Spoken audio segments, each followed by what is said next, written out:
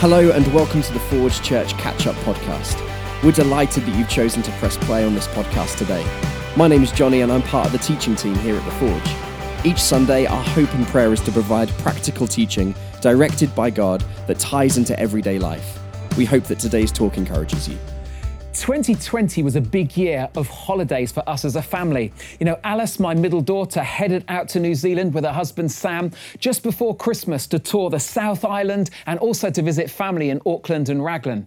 And they had a month away, it's most of January, and they loved it. So in February, Sarah and I headed out to Auckland for a 3-week stay with Sarah's sister and family. And it was during this time that we started to see reports of this new virus from China that was starting to spread and infect people across the world.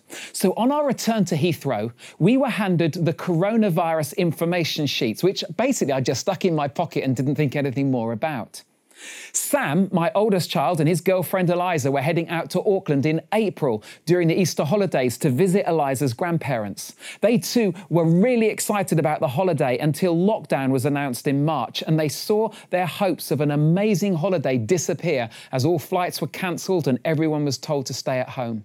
Their holiday was eventually cancelled and they've had to work hard at getting their money back for it. One more, for their golden wedding, my in-laws, Malcolm and Hazel, were booked to go on a cruise of the Norwegian fjords. In fact, it was this month. And sadly, due to coronavirus, they've had to pull out of the trip. And what's happened in our family reflects millions of other families in the same boat, whose hopes were to have a special time away, and that's no longer possible or allowed.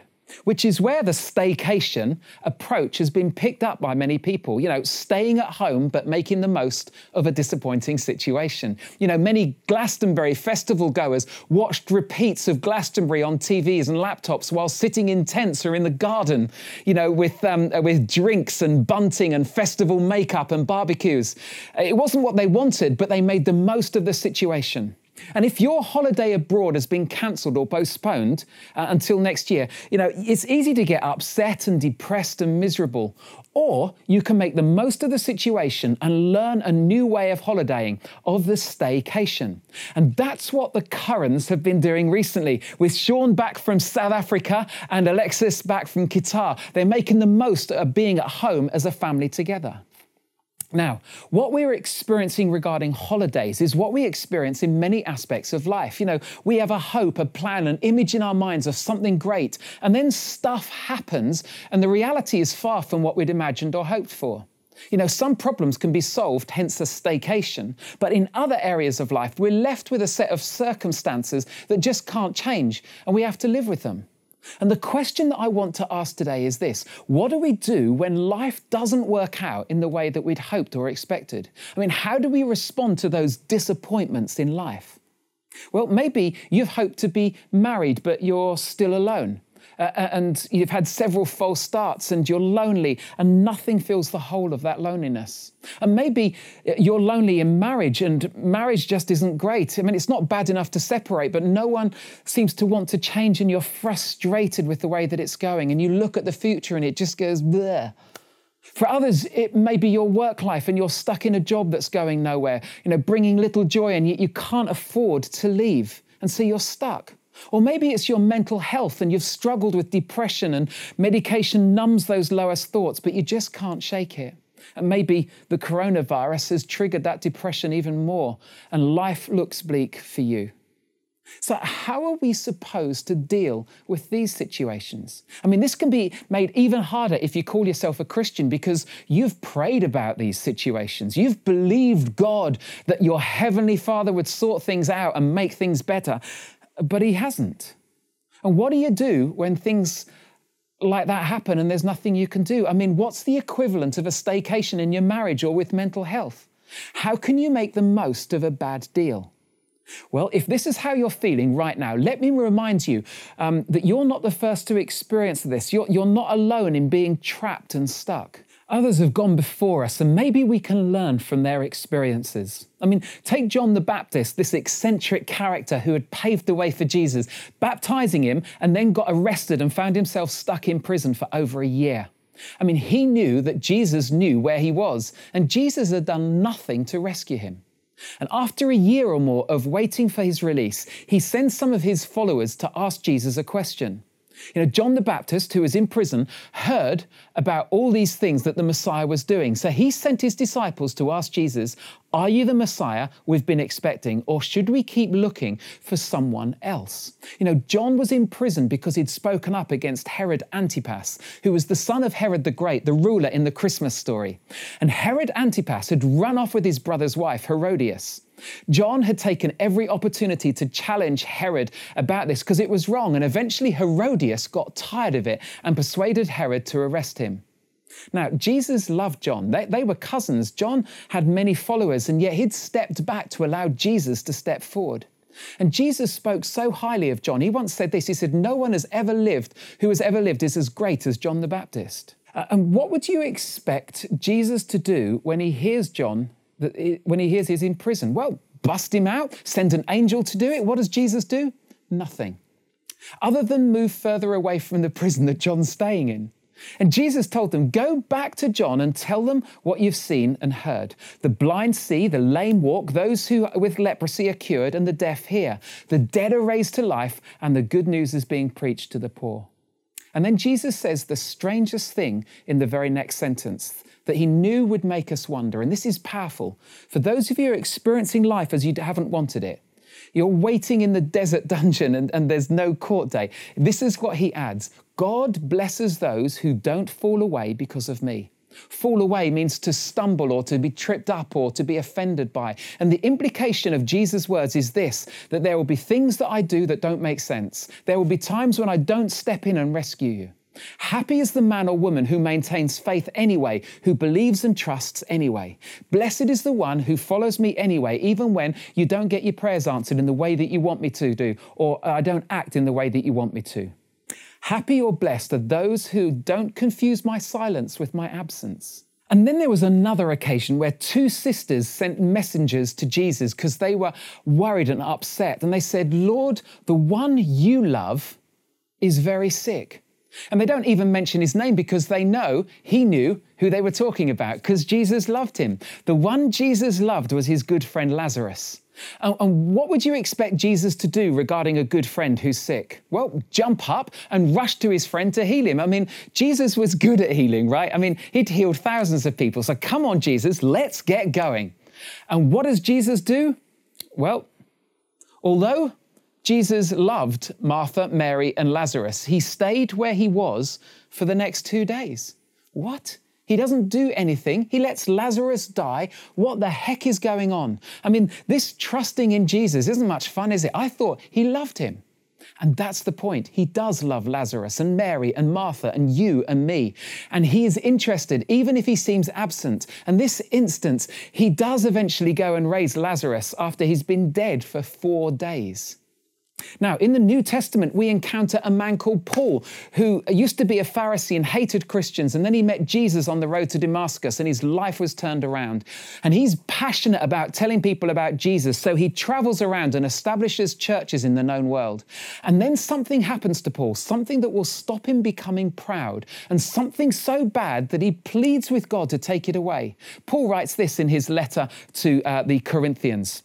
He says, "So to keep me from becoming proud, I was given a thorn in my flesh, a messenger from Satan to torment me and to keep me from becoming proud." Now, Paul doesn't say what this thorn was, but that's possibly on purpose. You see, we can insert what our thorn in the side is, whether it's depression or Tourette's or acne. It's something that he had to live with constantly that was embarrassing and debilitating and permanent. 3 different times I begged the Lord to take it away. 3 different seasons of intense prayer, not just 3 quick prayers.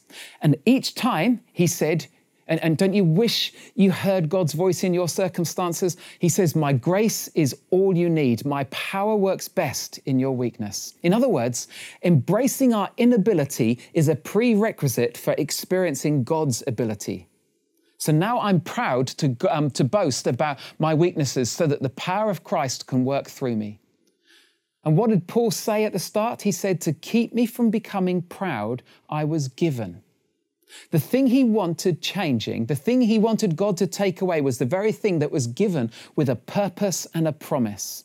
And if you believe that God can change your circumstances, but he chooses not to, you and I have the option to believe that our circumstances, God has a purpose in mind, that God is doing something good through it, and that he makes this promise that he will provide you with all the grace that you need, that his grace will be sufficient and enough. And why have I highlighted these stories and people? Well, it's because this is important. Your unanswered prayer does not mean God is uninterested. Honestly, you and John the Baptist have something in common. You and Mary and Martha and Lazarus have something in common. You and Paul have something in common. And why is this important? Well, it's because God's silence is not evidence of his absence.